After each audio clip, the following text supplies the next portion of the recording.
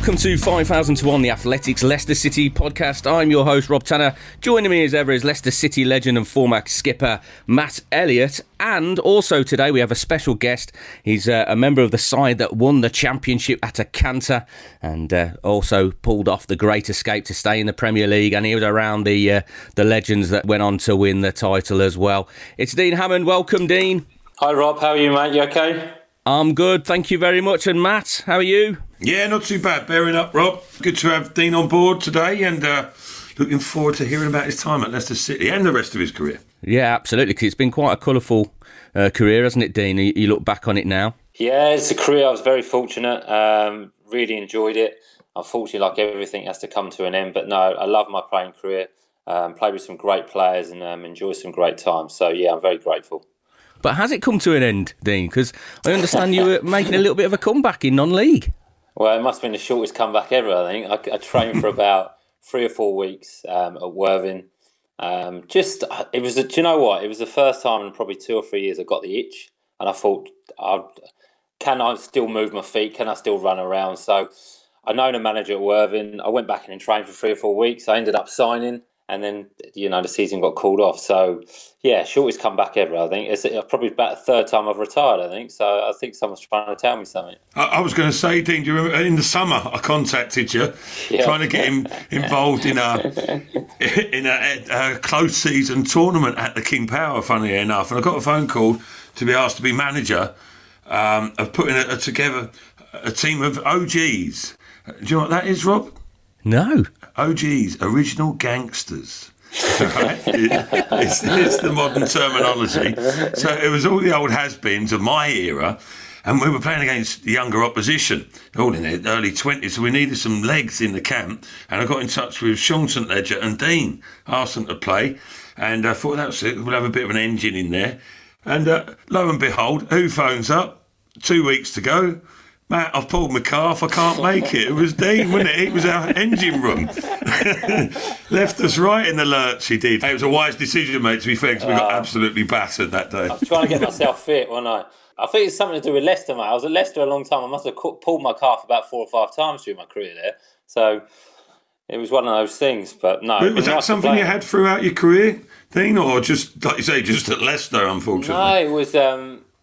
It happened the year we the Great Escape. So start of the season I was playing, and then got injured. I pulled my calf actually warming up on the sideline against, I think we played West Brom at home. And Nigel said, look, you're coming on last 20 minutes. So I went and done a warm-up. I pulled my calf warming up. So I limped back to the bench and he was like, right, you getting ready? I was like, no, I'm going down the tunnel. I've pulled my calf.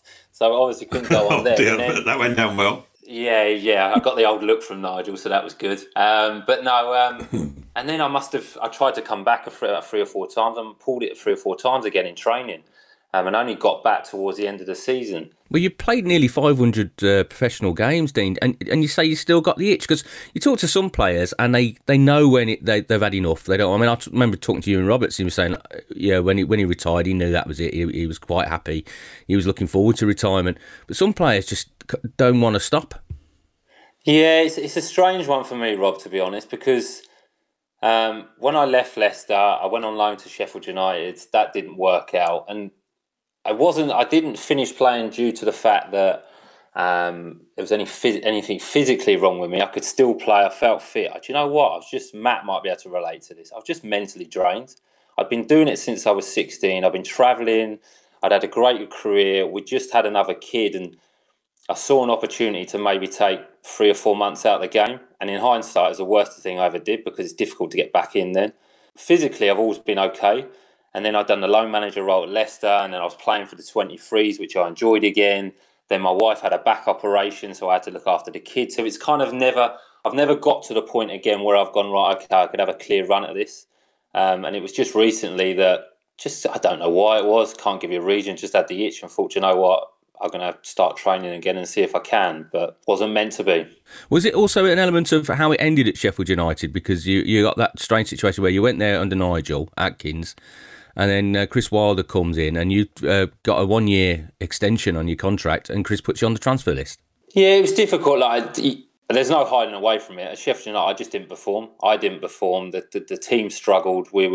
There was a lot of expectation. I was going there as a Premier League player from a Premier League club into League One, expected to do wonderful things. And, I'm not really that type of player. I'm not really going to get bums off seats. I'm not really getting excited.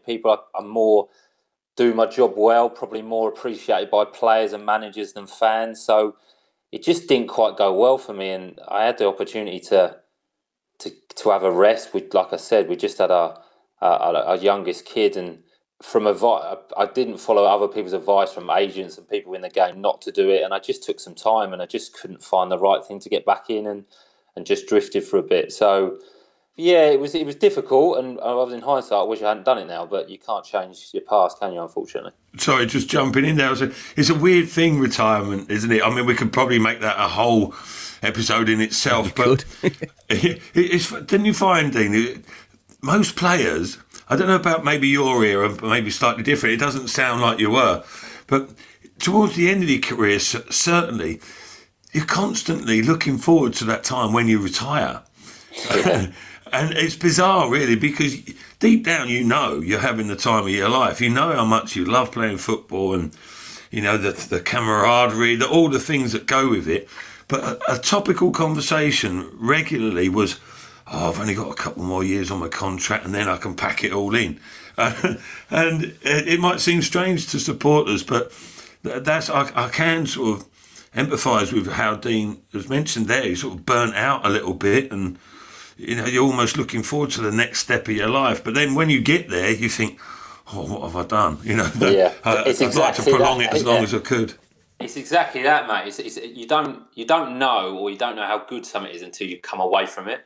And then you realise and you go, Christ, I knew I loved it. I knew I loved playing. Like you said, I loved being around the players, loved training, loved every bit of it. But until you come away from it, you don't really realise how lucky you are. And I missed that bit at the end. When I was younger, I used to see players, experienced players, coming towards the end of the career. They'd be looking forward to retirement, but they'd still be enjoying it, where they've got less pressure on themselves to play. They'd probably be on the bench, they'd play half the games. They'd be more relaxed in training. And I never did that. I regretted that. I never had that part of my career where it was less about playing every week, and it was more about, okay, let's just enjoy being a footballer now. So I regret that, because I think that's quite a decent period to have in your career. Well, let's go back to a decision you made to join Leicester City in August 2013. I mean, how did that move come about? What did you think when Leicester City came in for you? Brilliant. I was at Southampton. I'd just been on loan at Brighton, where we'd lost in the playoffs, similar to Leicester. I was back at Southampton under Pochettino. He'd kind of made it clear that I wasn't part of the plan, so I was training at Southampton. I actually got injured in pre-season, unfortunately, and was recovering.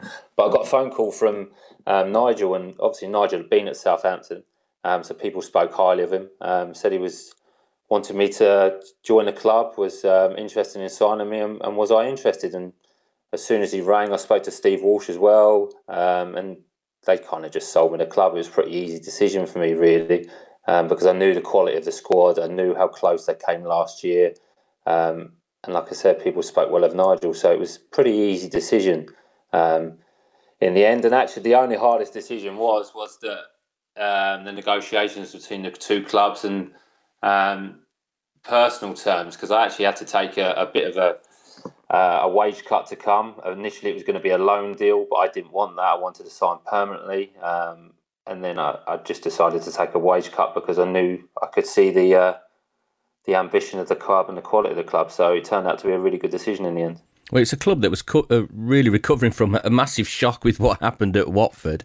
There was a lot of there's a dark cloud over the club during that summer, because there was some suggestion that the club might make a change in terms of leadership going forwards, and they were looking for some older heads, some experienced players to steady the ship. And I remember Kev Phillips was there, Gary Taylor-Fletcher came in as well. You guys added a bit of knowledge. Well, I think that's right, and I think Nigel kind of explained that to us. He didn't suggest I wasn't going to play or wasn't going to be a regular, but he kind of more spoke about that he needed to balance the dressing room, he needed to balance the team. There was some obviously talented players within the group, but there wasn't the right mix to really achieve promotion. So yeah, bringing myself in, Kevin Phillips, Gary Taylor-Fletcher, Vas came in from Poland. I think it helped the squad. It just gave it a bit of know-how. And yeah, it was made pretty clear to Nigel that was a role that he wanted me to bring into. So I was quite comfortable with that. What about Nigel? What was he really like? Because obviously I was in the media, so I see one side of him, but I didn't see what was going on behind the curtain, so to speak. So what was Nigel like? And I'm sure, Matt, you've had some experiences with Nigel that the readers or the listeners wouldn't have experienced or have knowledge of. Yeah, to a degree, but you were on the wrong side of Nigel, Rob. and the media, he doesn't sit well with, does he? For whatever reason. I mean, again, Dean will know more about Nigel. We had more experiences with him. Whenever I met Nigel, affable, amiable, friendly and personable. But that was obviously in a certain environment. He's got that determination about him. He's got that drive. He's got that cynicism about him. You don't mess with him. He doesn't suffer fools, does he? But for some reason, to his own detriment, to an extent, the way he reacted in the media, and the heckles go up, don't they? And it's backfired on him on a few occasions. But I think overall, and I'm sure Dean will reiterate this, his reputation as a manager is right up there with the top class bracket, isn't it? And no surprise, long overdue that he's back in the Premier League at the moment. Totally agree with what Matt said there. I mean, I love working under Nigel. Really, really enjoyed it. He's honest. He's got a presence about him. He's a proper bloke, put it that way. But his man management skills are really good with the players. He was just honest with you, and I think, Matt relates to this. You just need honest managers. There's no point in a manager telling you one thing and then doing something else. So, but I really enjoyed working under Nigel. He put trust in his coaching team in Shakes and Steve Walsh, and then when Kevin Phillips became a coach to get the players ready, and then he done the more important details of picking the team and just being around training. Training always went up a standard when he was around the training pitch. Just his presence was felt. But no, I really enjoyed working under Nigel, and he's very approachable, easy to talk to, funny guy. So yeah, I enjoyed my time there. But yeah, he probably comes across a little bit different in the media, and like Matt said, I don't know why that is. It was quite a young side as well that you were joining. There was some like Danny Drinkwater, Matty James, Anthony Knockaert, Mahrez came in mid-season, didn't he? Vardy was just finding his feet as well. It was quite a blend there, but they're quite a youthful, inexperienced squad. There was, and training was almost sometimes it was more difficult during the week in training, in games, in small-sided games, than it would be on a Saturday, because you're playing against such quality players.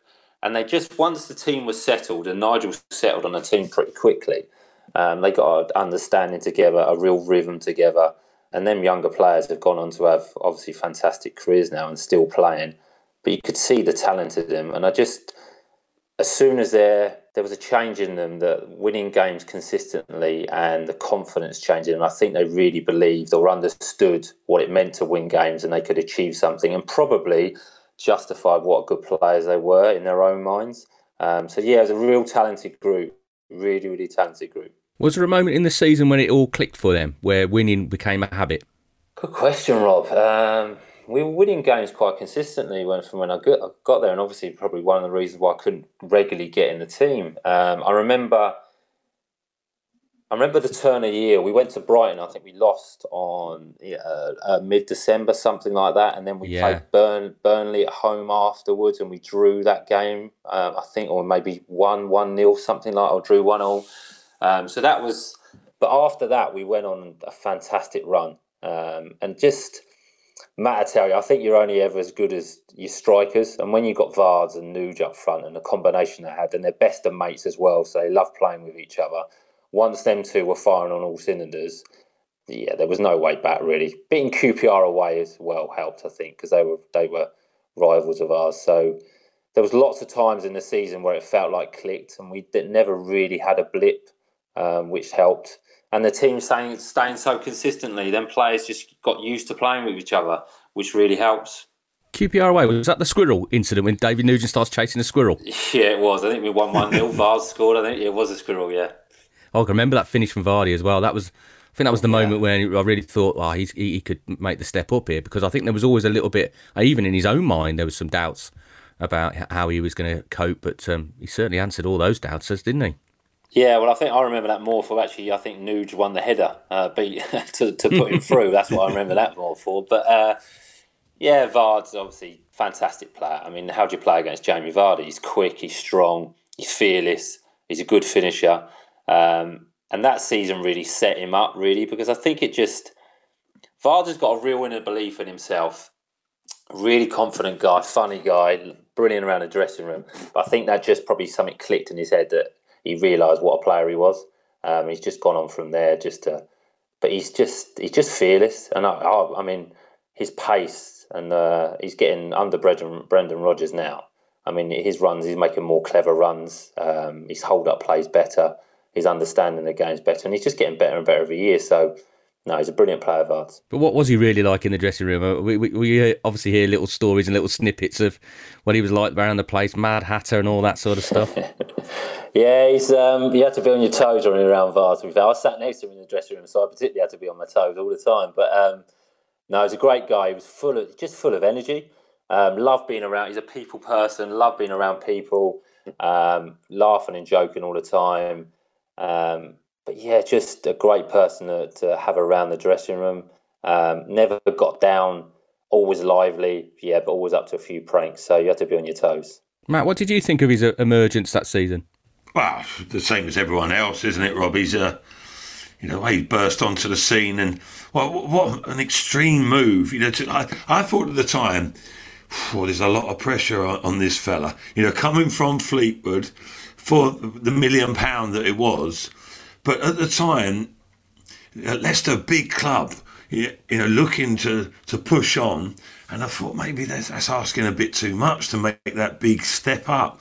And it took a little while to settle in properly, didn't it? But once he got into his rhythm, that's one particular aspect of Jamie's character that I'd tip my hat to is the way he's dealt with that transition, really, and then taking it on to another few levels. It's incredible the way he's adapted. Because I know myself, Dean talks there about Jamie's, confidence and conviction that he's going to succeed, and he's got the best out of himself. And that's, most people look at that and think, that's obvious. That's the way forward. Surely, it's a sensible route. But it's not always that easy. You go back yourself throughout my career. In a different sense, I never thought I'd be a professional footballer when I was 16, 17, let alone ended up playing in the Premier League and international football. And it all seemed a bit weird to me. And that's my career was a steady, very slow progression. And eventually I got to a decent level. But Jamie's gone in, he's had knockbacks early in his career. But he's still come through with that confidence and self-assurance about himself, and the way he's pushed on and made the most of his career is exceptional. Absolutely, and that season, the previous season, the Watford playoff, I mentioned it right at the start of the show, he was on the bench. He wasn't a regular. He wasn't going to. And then that season, the Championship title-winning season, he was so consistent. It felt like that was his light bulb moment that season. And then he took it on into the Premier League, don't you think, Dean? Definitely. I think, like I said, the major thing that helped was his partnership with Nuge. Them playing together, they learnt a lot off each other, and the combination and between the friendship and the partnership on the pitch really helped him. And he learnt a lot off Nuge as well, because Nuge is a quality player, and they just felt at ease with each other. They loved playing with each other. Him getting into the Premier League, doing similar things, just... his pace, he's electric. I know it's easy to say and it's easy to see, but his pace is electric, and he can do it for 90 minutes. He can sprint as quick as he can in the first minute as he can in the 90th. And how he does that, I don't know. But he's a really good finisher. You guys will know more than me, but he doesn't need that many chances to score a goal. Left, right foot, brave with his head as well. And he wants to score goals as well, taking that responsibility. So he's just getting better every year. I don't know how long he can play for, but he'll just keep playing because he's such a threat, and he's loved at the club as well. And one thing he does do, he might not say as much, he loves playing for Leicester. Well, yeah, You're turning down Arsenal to stay at Leicester is a significant decision. There was one character I've got to ask you about because I never got to interview him in all the time he was at the club because he wouldn't do media and I was too scared to ask him. Vasilevsky, what sort of character was he? Vas was class. I mean, you wouldn't want to cross him because just a tough player, really tough. Worked one of the hardest working professionals I've seen in the gym before training, after the gym. Worked hard in training, wanted to still improve after, he was coming towards the back end of his career and had that horrible injury where he broke his leg. But again, when he first came in, he came at a similar time as me. I was staying at the Marriott Hotel and he was staying there and we used to drive in together and the conversation used to be difficult, I must admit, for that 20 minutes going into training. But no, he was a really good guy, settled into the dressing room and ended up being a bit of a legend. The lads loved him. Loved to drink as well. Could really drink. You wouldn't want to drink with Vas. Yeah, you wouldn't want to drink with Vas because he'd put you under the table. But no, good guy and a really, really good player. And I would suggest that he's a bit of a legend at the club now, especially with the players, just because of the effect he had. And he's still playing now in Poland as well. I hear that. Yeah, I don't know what level and what club he's playing at, but I see he's still playing. Vas will definitely make the decision when it's time to retire. No one will tell him to retire, put it that way. So he'll keep going. He's another one. We were lucky in that dressing room because you don't get every dressing room where every player loves football. And I know it sounds silly, but that dressing room, you've got a lot of players that love playing football and love being in that dressing room and at the club. And I think that's one of the reasons why we were so successful. Of all those players in the modern era that have brought success to Leicester City, Vasilevsky was the one that I thought would have fitted in perfectly in Martin O'Neill's team, Matt. Yeah, well, I just listening to Dean speaking about Vasilevsky there, and I was thinking, I'd like to have been alongside him on and off the pitch. He's just got character written all over his face, hasn't he? Even if he can't speak, you knew he was going to be one of the boys. And we had a fair share of characters. I think you could see that from the era that Dean was talking about there, in a not so the recent past. It looked, there was personality about that team as well as ability, and you could see that there was a genuine bond, a genuine spirit when they won the Championship, when they won the Premier League, of course, and Dean could tell us better without a doubt, but I think that was evident.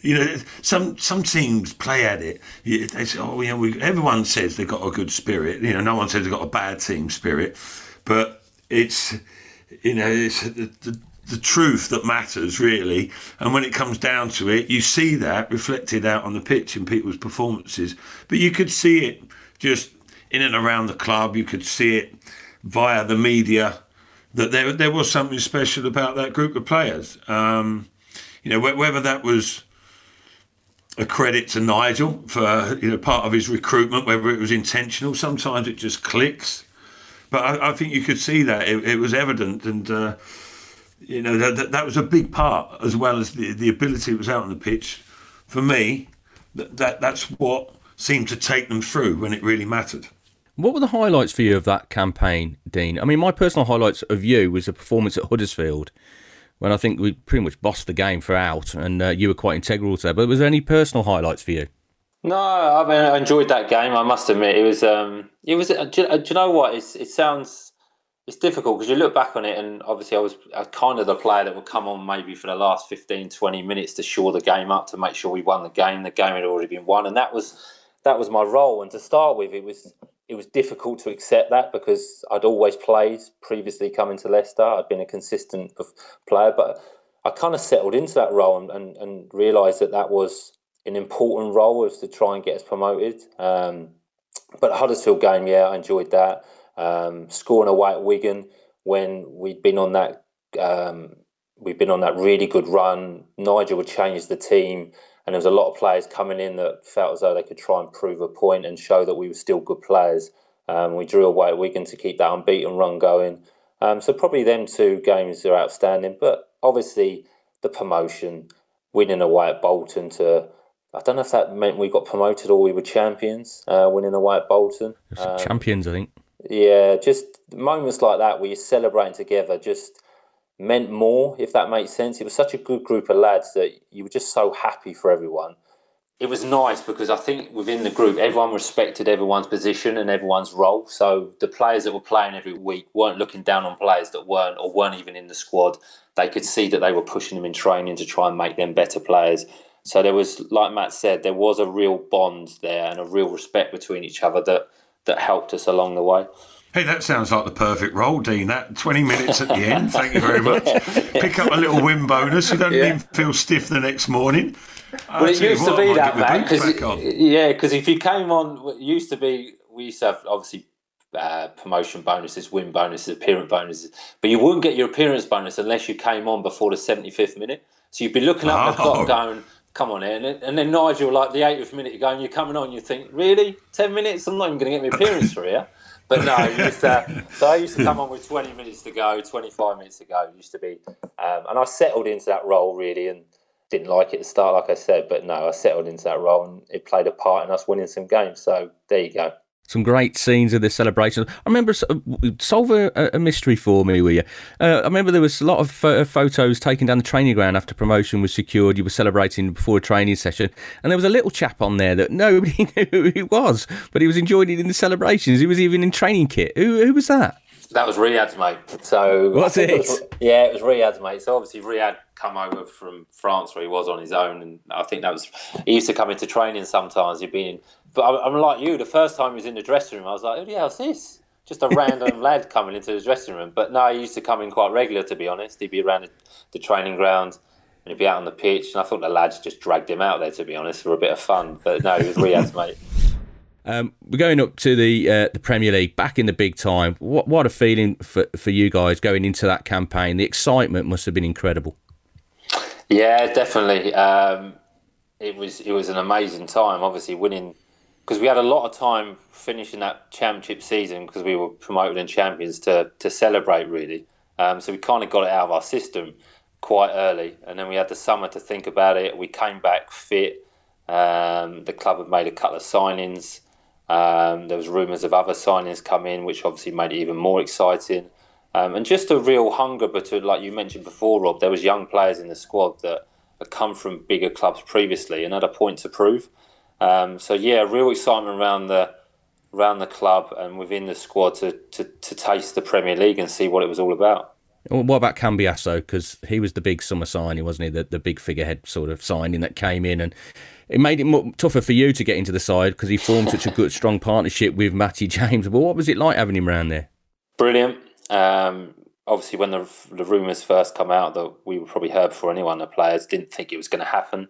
But when he came into the building, really nice bloke. Personally, I got on really well with him, had a good relationship with him, learned a lot off him, very professional, very focused towards game days. Wasn't lazy, but wasn't the best trainer. But on a match day was fantastic.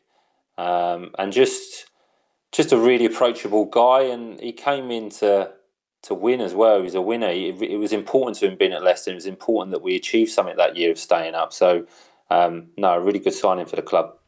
What about Matty James? How did he flourish with Cambiasso alongside him? Because obviously since then he's been a guy that's just been cursed with bad luck. But that season, until the injury right at the end of the season, he was outstanding, wasn't he? And everybody was talking about an England call-up. Well, he is. Matty James is such a talented player. Like Drinky, they both come from Man United together. They were good friends. They formed a good partnership in the Championship together.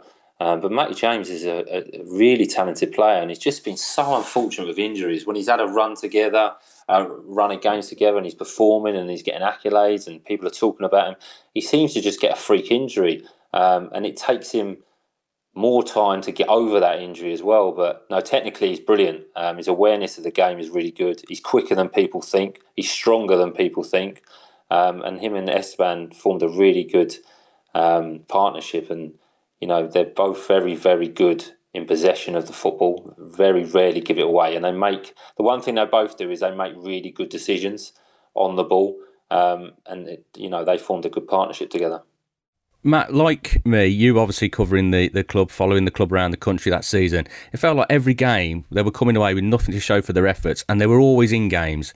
They were so close in every game, but it would always be one little mistake, one little error that would cost them. What were your recollections?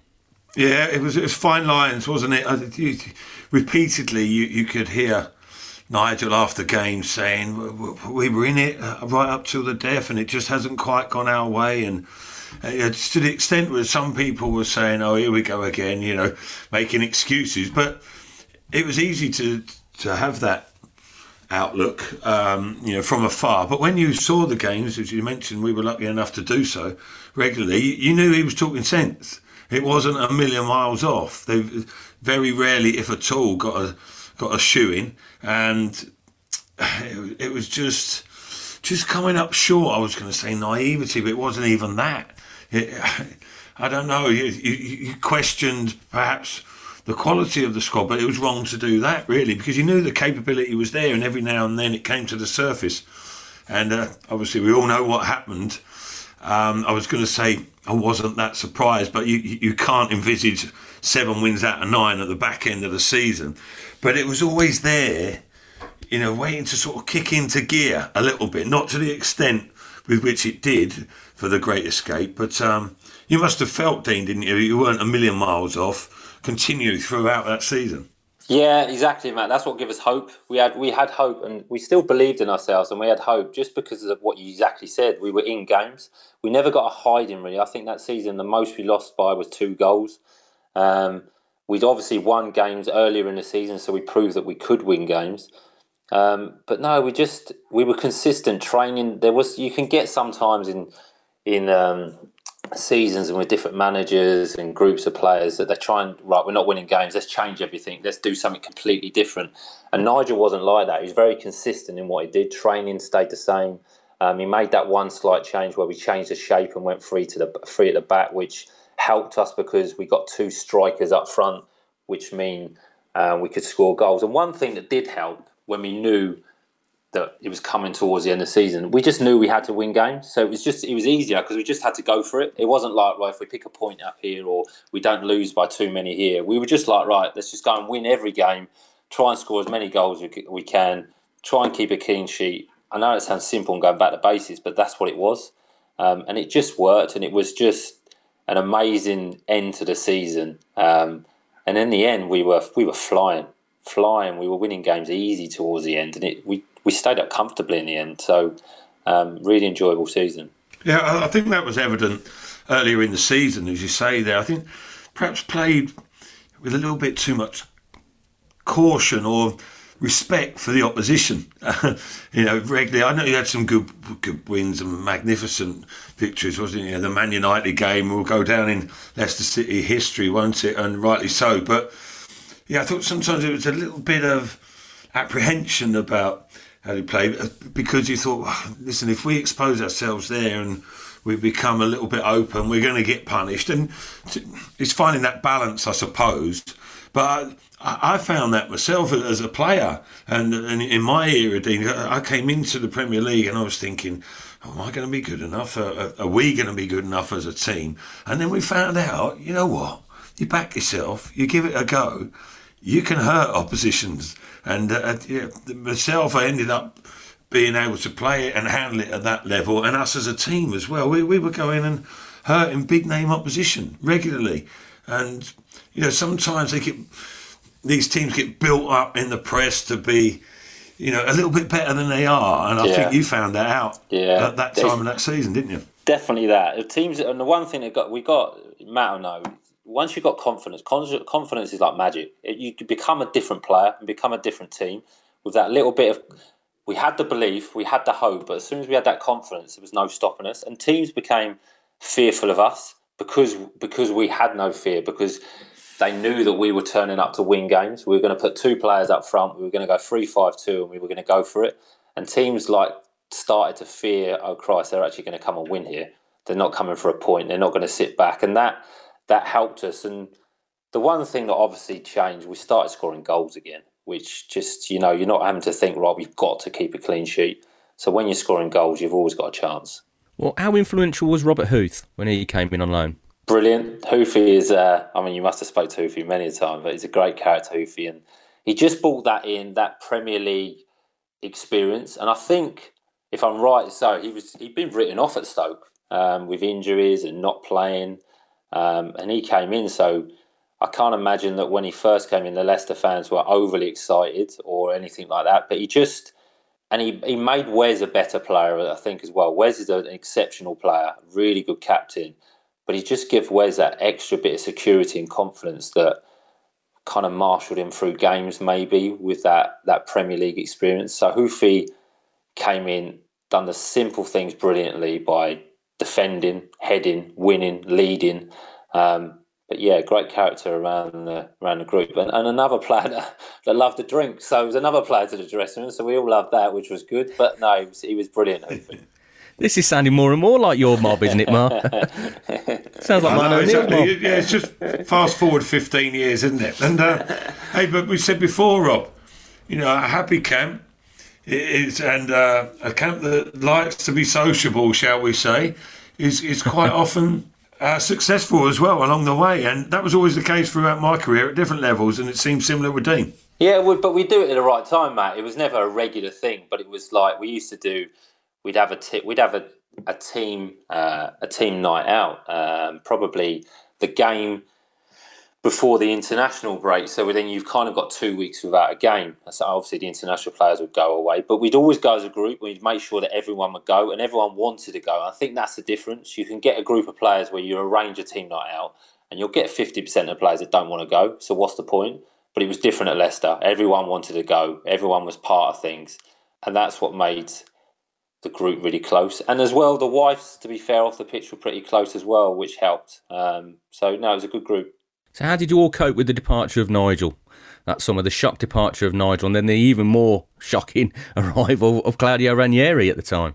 Well, yeah, it was difficult, to be honest, Rob, and a shock. I mean, it was probably a shock for everyone that he'd left. I remember sitting at home and seeing it and thinking, right, I didn't see that coming. And then Shakes. The good thing was that Shakes obviously stayed because obviously he knew the players, he knew the group. And then Claudio coming in there was mentions of lots of different managers, but we'd done probably half of pre-season before Claudio came in. I think he first came in when we was abroad somewhere training. And the first week or so he kind of just watched, observed, didn't take training. But yeah, Nigel leaving was difficult because the players had such an affection with him, and we'd had 2 seasons of pure success, really, getting promoted to the Premier League and then staying up in the Premier League with that great finish. We had momentum. We felt as though we could go into the new season to achieve something with Nigel as manager. But the club made a decision. Turned out to be obviously a good decision. But yeah, Nigel has to take a lot of credit for what happened that year, and so does Claudio. So Claudio came in and he was great. So it worked out in the end. How long did you work with Claudio before you went to Sheffield United? Probably, I think I left to go to Sheffield United in September, October time. So a good few months. And he was a good guy, Claudio. Didn't play me, obviously, but he was good with me. And obviously, looking back in hindsight, I obviously wish I hadn't have left, but. He never suggested that I needed to leave. He never suggested I wasn't part of things. I was on the bench for the first couple of games of him in charge. I played the cup game. So no, but he was. I always say the best thing that Claudio did when he first came to the club was he considered what we'd done the year before. He spoke to Shakes, he spoke to Walsh, he spoke to the medical staff, the sports science. He understood how we'd been successful in them last, 10 games of the season. And the best thing he ever did was not change much, because every new manager wants to come in and rip the squad up and bring in 10 players and spend money and change the training methods and change the system. And he didn't. I think we went back to 4-4-2, and that's the only thing he really changed. So I would say that's the best decision he made. And signing N'Golo Kante as well. Yeah, well, that helped because you're playing with probably 15 players then, because he'd done 4 players' jobs. But just another signing that Leicester, the recruitment at Leicester has been great for the club. But, what a player. Most polite player you ever meet. Very quiet, very private, but smiling all the time. But no, what a player. Technically great, fit as anything, strong, quick. And just a great signing. I don't know whether the club realised how good he was, but no, what a player. I was going to say, as players, Dean, did you recognise that as soon as he walked through the door, you talk about all his attributes there. But I remember him coming on in a League Cup game early on, wide left. Yeah, Berry played wide left, yeah. That was it, Berry, yeah, correct. And, I was thinking, okay, is he not a bit part player, but is he going to be a squad player that can fill in different positions? But, it wasn't nailed on. Like you say, I think even the club and the recruitment department were probably taken aback by just how good a player he was. 100%. When the first training session he came in, he was buzzing around the place. You wouldn't get a second on the ball, and you're thinking, right, okay, he's got something here. But then obviously he moulded in, he felt more comfortable, he showed different attributes to his game. But him getting the ball back and his sharpness and quickness, you could see that straight away. And I think that's probably one of the reasons why he played on the wing that game. Just because he was so quick. But he settled in the partnership he had with Drinky. I mean, it probably must have been the two smallest centre midfield players in the league, but they would never get out-fought. They would win the ball back, both aggressive, both good on the ball. Kante was an exceptional signing, and he had a brilliant season, and would say he's one of the major reasons why we won the league that year. So you had a tough old time at Leicester, though, didn't you? Cambiasso, Kante, Drinkwater, James, and to name just a few, isn't it? That's before we start talking about Andy King. But you did well to hang in there as long as you did. I think that's what it was, Matt. I think I was hanging in there. I was thinking, right, how long can I make this last? But no, obviously I had some competition for places, but I thrived on that. I think it made me a better player. I knew I had to work hard every day in training. I know it sounds boring, but that's what I had to do. I was trying to stay within the squad. I wanted to be part of a successful club that was going places. So I knew my role. I knew the reality of it. I knew I was competing against better players than me. But it gave me a buzz, and it gave me a motivation to try and get in the team or try and keep in the squad. So I see it as a positive. Yes, it would have been nicer to play more games like we all would have done, but I had some good players in front of me. So what was it like watching on when you were out on loan as the miracle unfolded? Hard, honestly. Yeah, it was difficult because, like I said, I wasn't forced out of the club. It was an own personal decision. I wasn't suggested that I needed to leave, but I wanted to go and play games.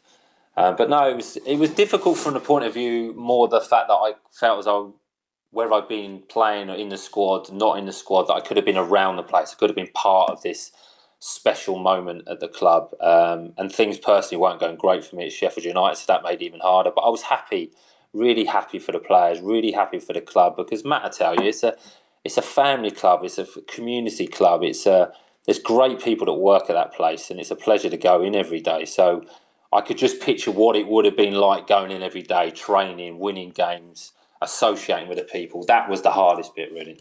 And you look back now on your time in Leicester City, where's it stand? Where's it rank in your career? I loved it, Rob. Honestly, I loved it. I didn't play as many games as I wish I'd done, but I got a promotion. We won the championship. I played in the Premier League, which was always my ultimate goal. Was when I was a youngster as a professional, could I get to the top level? I did that with Leicester. So no, I loved every minute of there. I met some really good people, played with some exceptional players, and enjoyed the ride, really. Unfortunately, I jumped off too early, but no, I really, really enjoyed the ride, and it was a privilege to play for the football club, so I loved it. And Matt, your memories of Dean playing for Leicester City, your beloved Leicester City? Yeah, well, listen, as Dean's just mentioned there, it's a great club to be involved in, and it's slightly frustrating from Dean's point of view.